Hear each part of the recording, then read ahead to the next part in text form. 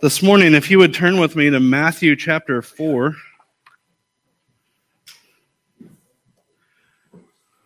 We're going to look specifically at verse 17 today, but let's together read 12 through 17. So that's Matthew chapter 4, and we'll start at verse 12.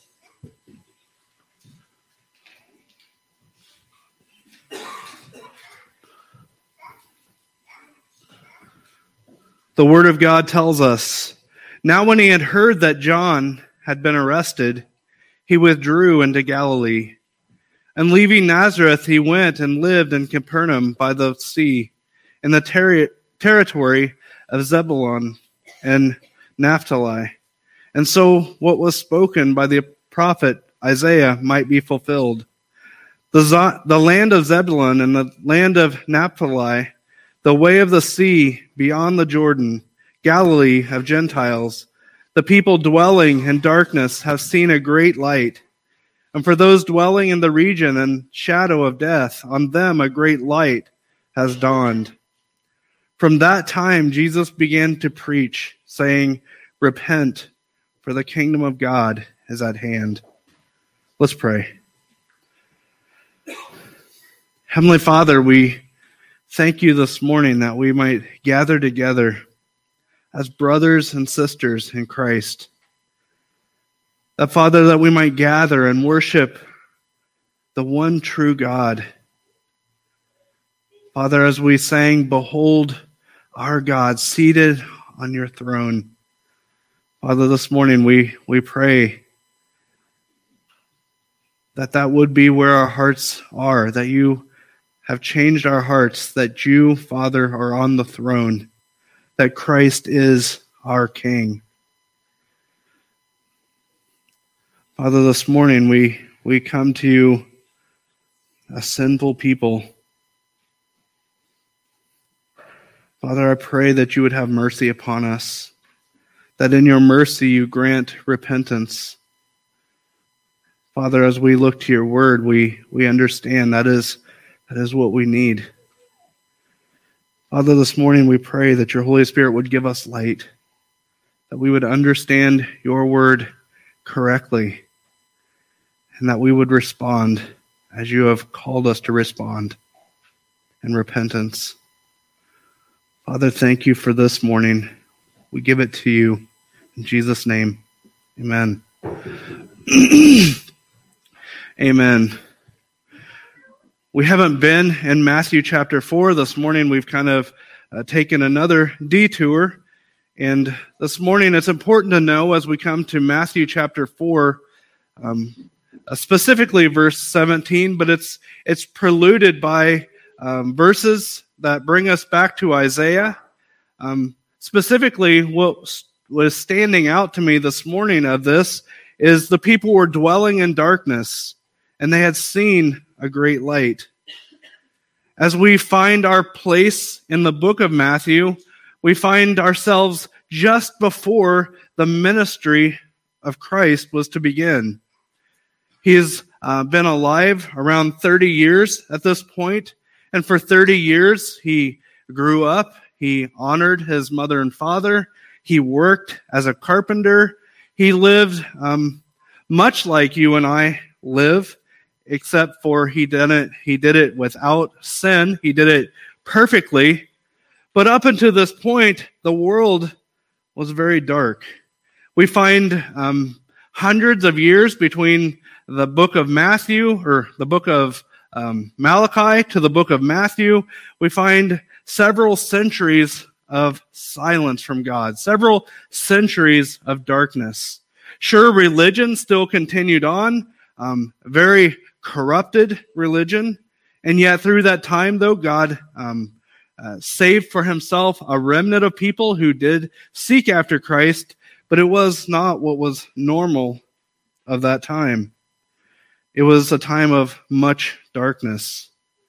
This morning, though, I'm encouraged that it seems throughout history, throughout time, that when we find ourselves in darkness and in our darkest hour, that it's in that hour that we find the light of Christ, that he responds as his people cry out to him. So this morning, as we look into our world, it's easy to look out and see much darkness. It's easy to look out and not see a lot of things to be encouraged about. But this morning, brothers and sisters, church, we have much to be encouraged about. We serve the one true God of the universe, the one true God whom will redeem all those who turn from their sin, who repent and trust in Jesus Christ alone for their salvation. Whatever we find ourselves in, whether it be war or famine or whatever it is, you and I, as believers in Christ, are encouraged that this is but a short time, and one day we will be with our King, of which there will no longer be wars, there will no longer be famines, there will no longer be hardship. We all who are in Christ, no matter how dark life gets, we look forward to a day when the light returns. Amen? It's much to be encouraged about. And this morning, it's what we find, in a sense, the world is experiencing at this point. That there has been much darkness. And just before Christ, his cousin John the Baptist was a voice of one crying in the wilderness, prepare the way, prepare your path, repent, for the kingdom of God is at hand. John the Baptist was preaching the true gospel. Repent, for the kingdom of God is at hand. And this morning we find in verse 17 that our Lord and Savior Jesus Christ, his message is exactly the same. It's not different from John the Baptist. We find that the very first part of Jesus' ministry is what? It is to proclaim, to preach, saying, repent, for the kingdom of God is at hand. There was never a time where the message of Jesus Christ was absent from repentance. In fact, we find in Mark 1, 14 through 15, similar verses. It says, now after John was arrested, Jesus came into Galilee, proclaiming the gospel of God, saying, the time is fulfilled and the kingdom of God is at hand. Repent and believe the gospel. Understand this morning, brothers and sisters, that true faith produces an initial and continual repentance. Right? We are saved by faith alone. But true faith, true saving faith, always produces repentance. It always produces an initial repentance for those who come to know Christ, and it produces a lifelong repentance that's growing more and more like Christ. A faith that does not produce repentance is not a saving faith. It's no faith at all. It's simply an acknowledgement of facts, of which an acknowledgement of facts is not an indication that we are truly saved. In fact, Thomas Watson, the Puritan, wrote a book called The Doctrine of Repentance. And this morning, I'd like to take some time and look at the main points that he produces or brings forth to tell us of what are the signs or what are the attributes of biblical repentance. He defines the term this way. He says, repentance is a grace of God's Spirit whereby a sinner is inwardly humbled and visibly reformed. In his book, Watson describes the 6 marks of true repentance. According to him, if anyone is left out, your repentance loses its virtue. It needs to be said, though, that on the other side of repentance is faith, and the two go hand in hand. Jesus said, repent and believe the gospel. That it's actually the belief in the gospel that saves us, but that belief is what produces repentance. They are two sides of the same coin. As we repent of our sin, we must also at the same time believe the good news of the gospel that God sent Jesus into the world to live the life we should have lived and die the death we deserve to die in order to reconcile us to himself. There is not enough time I'm still reading the article, but there's not enough time this morning to go extremely deep into it, but I want to just look at those 6 attributes of repentance. The first that he lists is we must have a sight of sin. We must be able to see it. You must see your sin before you can repent of it. And if you've noticed, as we have proclaimed the gospel many, many, many times, almost in one way or another, we always go back to the law. I'm sure some of you have heard me ask if you've ever told a lie, maybe hundreds of times at this point. But this, in effect, is giving us a sight of sin. In Romans 7:7, it says, "What then shall we say? That the law is sin? By no means. Yet if it had not been for the law, I would not have known sin. For I would not have known what it is to covet if the law had not said, 'You shall not covet.'" We must have a sight of our sin. We must understand what it is. And that is, in effect, one of the big reasons why God has given us his law that says, "Thou shalt not steal, thou shalt not lie, thou shalt not covet. Thou shalt not commit adultery." And Jesus further clarifies that it's not only what you commit, but it's also what you think and what you ponder. That God doesn't just judge our actions, but he judges our hearts and our intentions. So much so that if you would even look upon a woman to lust after her, Christ says you are an adulterer at heart.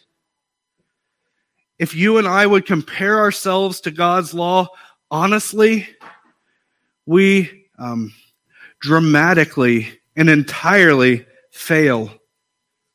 We have to conclude without a shadow of a doubt that we are the utmost of sinners. We would have to agree with Paul, myself and you included. We would have to agree that I am the chief of sinners. I have much sin against God. And yet God is perfect. His law is perfect. And if we offended even in one way, the book of James says, we've offended it all. We've blown it all. That's why it makes sense. That's not me, is it?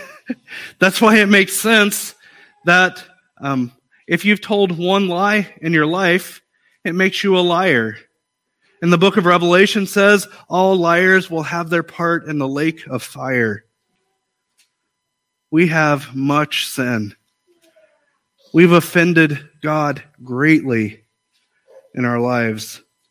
Do you have a sight of sin in your life? Not just the law, but to carry it forward. For young people, have you argued with your parents? Do you honor them as the Bible would call you to honor them? Do you steal? Do you lie? These are greatly offensive against God. The Bible says that all sin is primarily against God. That even if I would steal from Brody, the sin is against Brody, but it's primarily against the God who says, "Thou shalt not steal." And in his sight, if I steal, I'm a thief. This morning, if we look at God's law, we get a very grim understanding of the sight of sin in our life.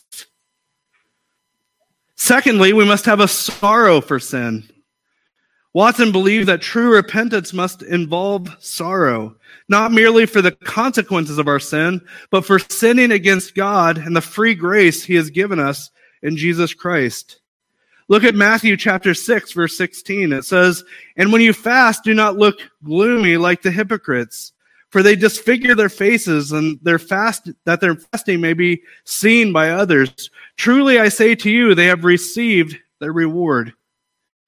And in Acts chapter 2, so in Matthew 6, we get the illusion of a fake sorrow, or a fake outward sign. So in essence, what he's saying is, if I choose to fast and to pray and to seek God for a day, and I choose not to eat any food, then I want to make sure that all of you know it so I can, look holier than all of you. And I'll make my face all like, oh, I'm so hungry. My boy Elijah is really good at that, aren't you, Elijah? Wear it all over you like, oh, I'm just so starving. Dave, I can't eat a blizzard. Woe is me. That's an outward sign of me looking for my reward from you and not from God. Amen? True sorrow for sin we find in Acts chapter 2, 37 through 38. It says, now when they heard this, they were cut to the heart. And they said to Peter and the rest of the apostles, brothers, what shall we do? And Peter said to them, repent and be baptized, every one of you, in the name of Jesus Christ, for the forgiveness of your sins, and you will receive the gift of the Holy Spirit. This morning or every Sunday or any time that you read your Bible, as we come across things in Scripture that point out, that give us a sight of our sin, it should cut us to our hearts. I've said this before, there's a danger in the preacher coming forth and preaching the Word of God, and it's stomping all over your toes. And then afterwards you get up and you say, good message, preacher, that hurt a little bit. But if you leave and you don't repent, if you don't change your course, you're actually worse off than when you got to church that day. It would have been better for you to not hear the message. You put yourself on dangerous ground because God will judge them more strictly who know. Understand that.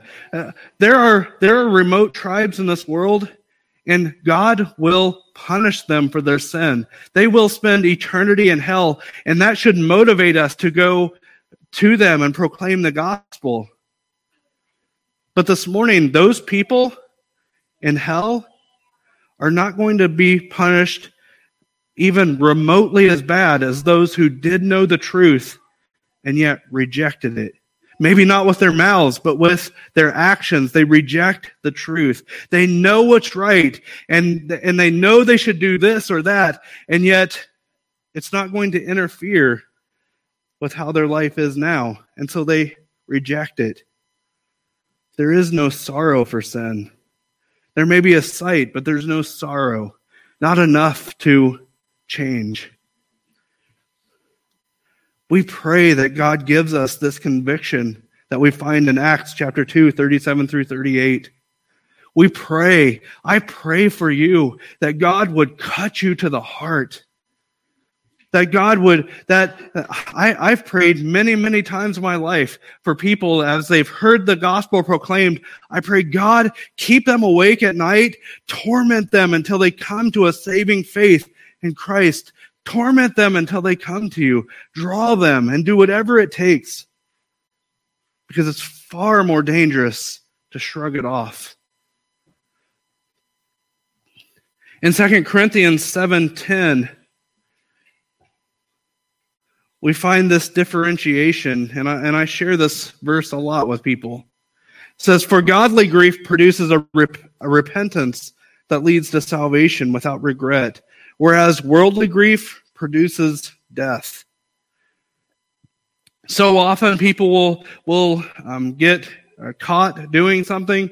Maybe they steal a car and they get caught and they go to jail and they're upset and they're hurting and they're, I'm struggling with all this and even to the point where they want to go to church services in the jail and they want to do all this right. But in the end, oftentimes it's they're struggling with worldly grief. Jails they produce worldly grief. Jails, that is their goal, to give you enough worldly grief that you won't do that again. That's the goal of the prison system. And worldly grief is this, that you are losing what you had before.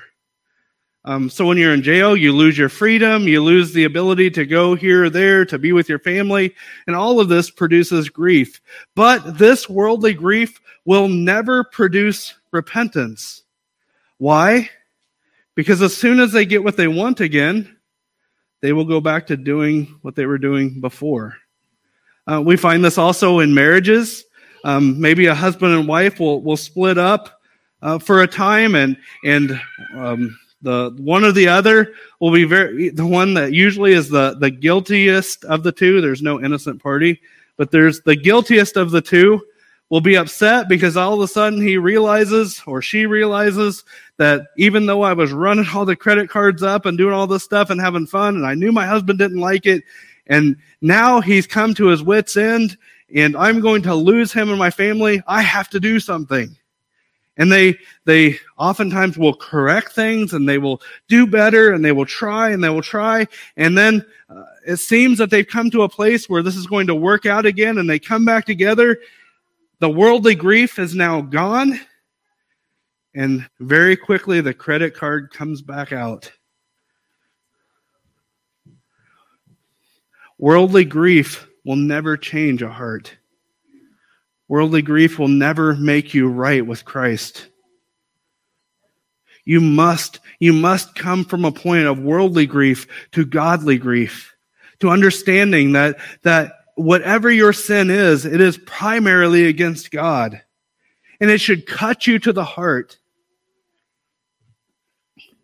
Early on in my, maybe even before I was married, I told my wife one day, and before you're married, you think that you'll never have problems and all these things. So there was a bit of foolishness to this, but it was also wise in a way that's not because of me. I stumbled upon it. But I said, if we get married, I will never cheat on you, because I couldn't answer to God for doing that. If the reason you don't cheat on your spouse is simply because you like them too much, there's a potential you're going to fall. Why? Because married people have bad days. And bad days is typically when the enemy likes to creep in and tempt and do all the things that he does. We must have a right relationship with God. Your men, wives, husbands, children, your family to operate well needs you to have a right relationship with God. Your problems will not be resolved apart from it. Amen? And that involves repentance. It's being sorrowful, sad for our sin. Psalm 51:4 reiterates, it says, against you and you only have I sinned, and done what is evil in your sight, so that you may be justified in your words and blameless in your judgment. So 1, there must be a sight of sin. We must understand it and see it. 2, there must be sorrow. 3rd, he says there must be a confession of sin. In 1 John 1:9, it says, if we confess our sins, he is faithful and just to forgive us our sins and to cleanse us from all unrighteousness. In the Old Testament, we find the Israelites conquering the great city and fortress of Jericho. It's such a great city and big city and seemingly impossible city to conquer that it's almost unbelievable that God, essentially it left it that God had to do this. God had to intervene. And as the Israelites seeked God and were led by God, we saw God use them to accomplish the miraculous. And yet just a few people within the Israelite camp decided to do what God told them not to do, and to plunder some items from their conquering, and to then, what did they do with them? They hid them. Why? Because they knew it was wrong. They hid it. As they went to the next town, Ai, which was a much smaller town, the Israelite army found themselves being decimated. Why? Because there was one family who went against God and hid their sin. This morning, understand, if you try to hide your sin, 1, you have not hid it from God. He knows. 2, you will be found out. And 3, there's no forgiveness. If we hide our sin, there's no forgiveness. In John 1:9, again, it says, 1 John 1:9, it says, if we confess our sin, he is faithful and just to forgive us of our sins and to cleanse us from all unrighteousness. This morning, if you have sin in your heart against God or your neighbor or your wife or your husband, the key is to confess. It's to come forth, to bring it forth. None of us in here, 1 John also says, none of us are perfect. I think it's right, maybe right before, right after that verse, that anybody who claims to be without sin is also a liar. The question isn't, do we sin or not? The question is, will we hide it? Will we confess it? Will we seek help from our brothers and sisters? Will we confess it and do our best to overcome it and to try to conquer it through God's help? Thomas Watson writes that confession of sin may be right and genuine. These qualifications are requisite. One, he says the confession must be voluntary. It must be with he's writing in Puritan, compunction. The heart must deeply resent it. We not only must confess it, it must be our idea to confess it. It must be that our heart deeply resents it. Our confession must be sincere. In true confession, a man particularizes sin, which means, you know what, I messed up yesterday. Could you forgive me for that? That's to generalize. No, what true confession is I'm making this up, Brody. I didn't take anything from you. Brody, you brought a really cool pen yesterday, and I really liked it. And when you went downstairs to get some pizza, I took your pen, and I'm sorry. All right, that was very specific. What exactly did I do? And be specific as you go to God. It's so tempting in our prayers when we get into this routine of saying a prayer before we go to bed or when we get up. It's easy to get into, God, forgive me for my sins for the day. True confession is, God, help me examine my heart. God, I'm sorry for the way I responded to this person. When they said this, I shouldn't have done that. It's really going through and being specific about what my particular sin is. And 5, we must confess our sins with resolution not to do them again. That is what it is to confess our sin. The fourth attribute of repentance is also shame for sin. Ezekiel 43:10, it says, as for you, son of man, describe to the house of Israel the temple, that they may be ashamed of their iniquities, and they shall measure the plan. Are you ashamed of your sin? One of the things that has severely hurt our country, has hurt American Christianity, is this idea that we can say a prayer and everything is fine after that.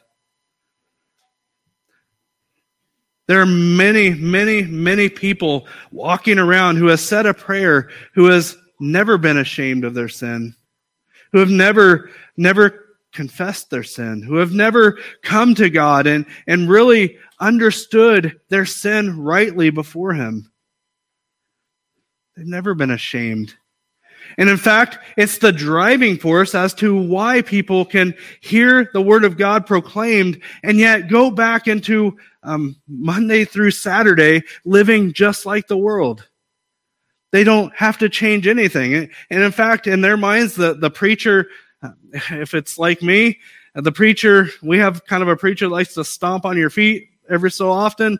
We come get our feet stomped on and we put our time in and we go back and live just like the world. We have no hatred of sin. We have no shame. The fifth one is hatred of sin. According to Watson, the fifth ingredient of true repentance is that we hate our sin.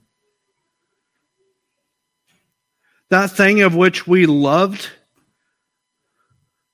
before Christ changed us, we begin to hate. That doesn't mean, again, that we're perfect. We identify with Paul when he says, the things I do are the things that I don't want to do, and the things I don't do are the things that I want to do. He had this wrestle within him that he began to hate sin more and more, but his flesh was still drawn to it. This morning, the call of repentance isn't that you're perfect. It's that the struggle is there. It's that you are wrestling with sin.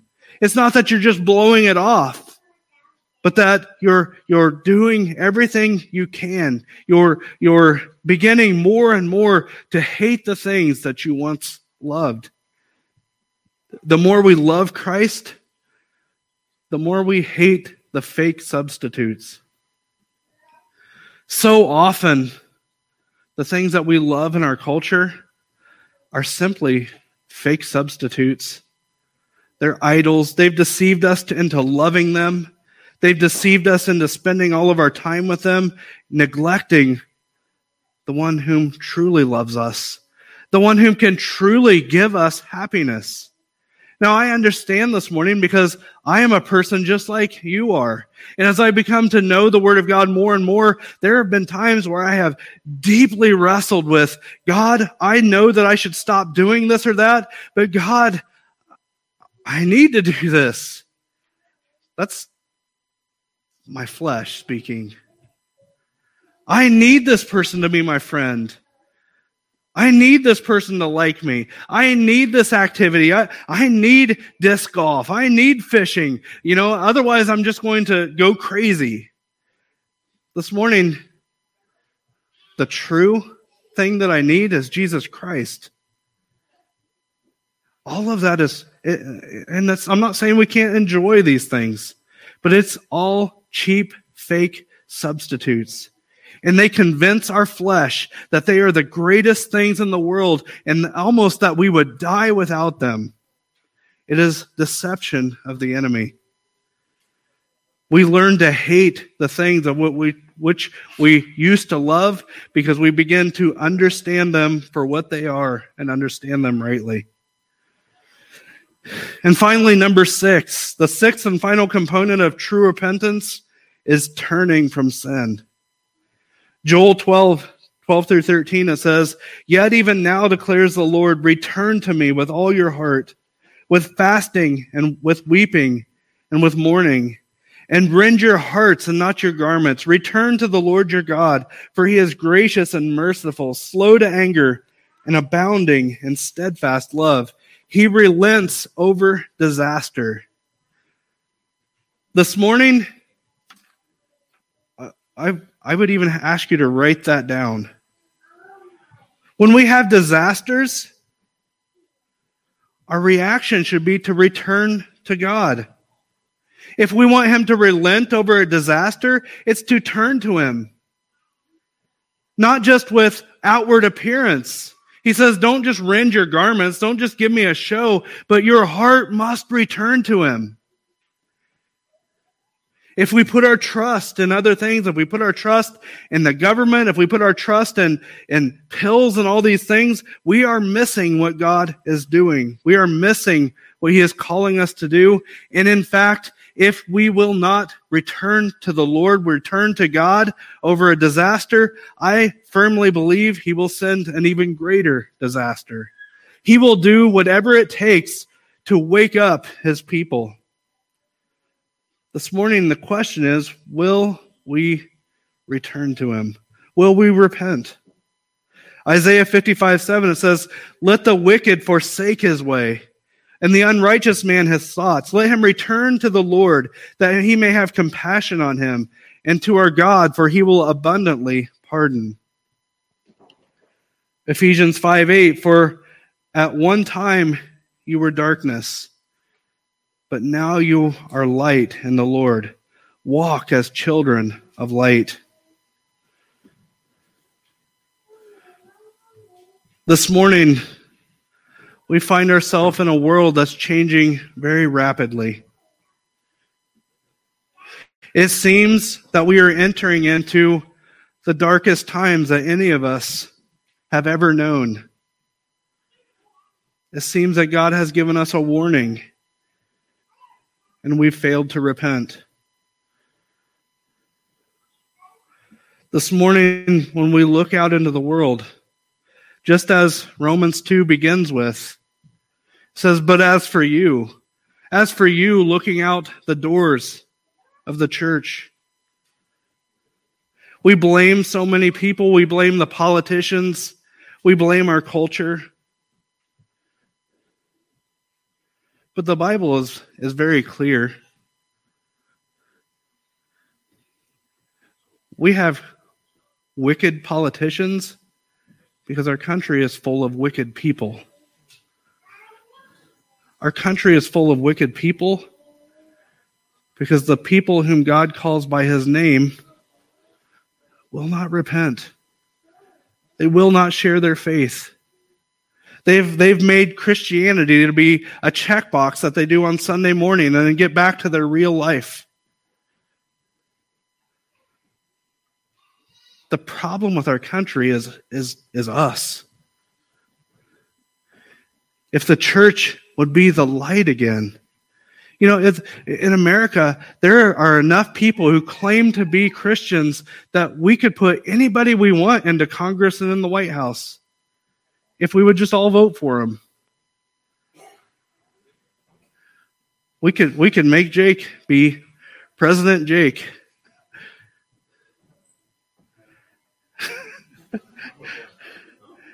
I'd still be afraid. Not really.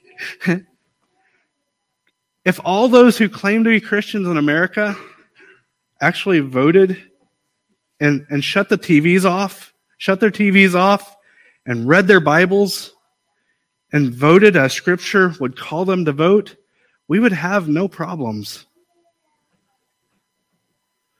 But American Christianity doesn't typically even know what the Bible says. We've boiled down Christianity to come forward at the end of the service and pray a prayer and then go back and live as wickedly as your neighbor does. And when we get into hard things in Scripture that call us to live a life that's way different than the American lifestyle, we say, well, that seems extreme. Yes, it's extreme. It's extremely different than our culture. But our problem is we care more about our culture than we care about God. That's what's being reflected in America. I firmly believe it. This morning, we're at a point in history, our only hope is to repent and turn to Christ. This morning, if you're here and you don't know Christ, and you examine yourself and you agree that you're a liar and a thief, your only hope is to seek Christ with everything that you have. Because there is not hope in politics. Understand that, Christians. There's not hope in Fox News. There's not hope in the guy that's the cleverest guy that can fight the other people. There's no hope in any of it. The hope is in Christ. The hope is that Christ would change our families to seek him, to put him to be the chief thing that we live for. The hope is that Christ would make us once again be salt and light to the world. Because a Christianity without repentance isn't a Christianity at all. A Christianity without repentance is to lose its saltiness. What we see being played out before us in the world is the church losing its saltiness by our choice, because we're distracted and we don't want to offend anybody. Brothers and sisters, turn to Christ. Dig into the Scripture. If you dig into it and it calls you to live a way that's different than you're living now, repent, change, do whatever it takes. There is no hope in anything else. I would beg of you today, If you don't know Christ, the things that are so important to you right now that you won't turn to him and give him your life and submit to him, those things that are keeping you from that are but deceptions in your mind. And they are there to destroy you. Turn to Christ. Today is the day of salvation. Turn to Christ. There is nothing that you have, there is nothing that you do that even compares to the greatness of Christ. And he offers that to you, to all who would turn to him in repentance and faith. I just want to keep saying that all day. I would confess before you this morning that I have been sinful in my heart because I watch the news and I hear the things that are going on, and I become consumed by it. Because somehow I think if I know what's going to go on in Washington, D.C. or in the Capitol or whatever, that somehow I can change it. I can't. You can't change it. And I would add this morning, rebellion doesn't change it either. It's turning to Christ. It's aspiring to live as we're called to live in Thessalonians, to live a quiet life, working with your hands, searching and serving Christ as a family. Disciple your children. Get them away from this cultural nonsense. The nonsense that our culture puts out that seems to be normal. If you don't do them, you're weird. They are tools of the enemy that's there to destroy you. Don't be destroyed. Don't be deceived. Turn to Christ. Amen. Let's pray.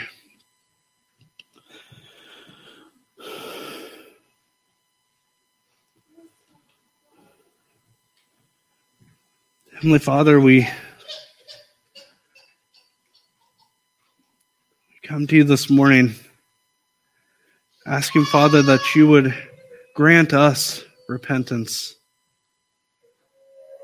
that you would give us sight of the sin that's in our lives, that you wouldn't allow us to no longer hear your word or read your word and shrug it off, but Father, let it cut us to our hearts.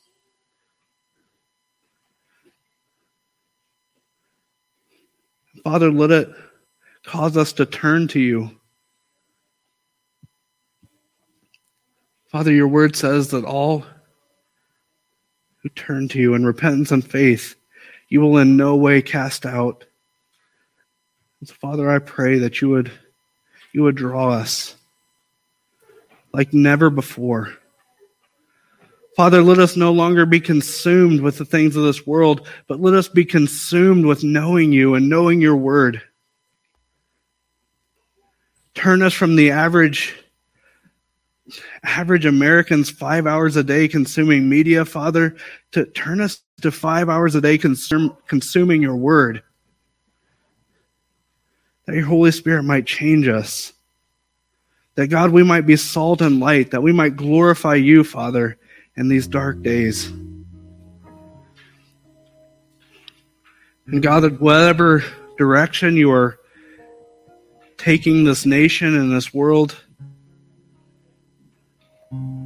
Father, remind us that the only thing that's going to matter when we died is how we served you.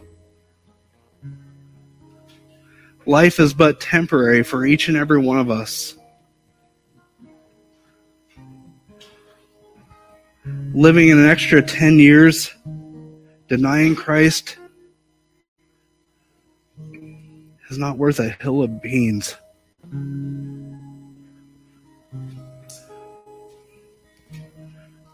God, let us serve you. Let us draw us to serve you with our whole hearts. Help us to rend our hearts.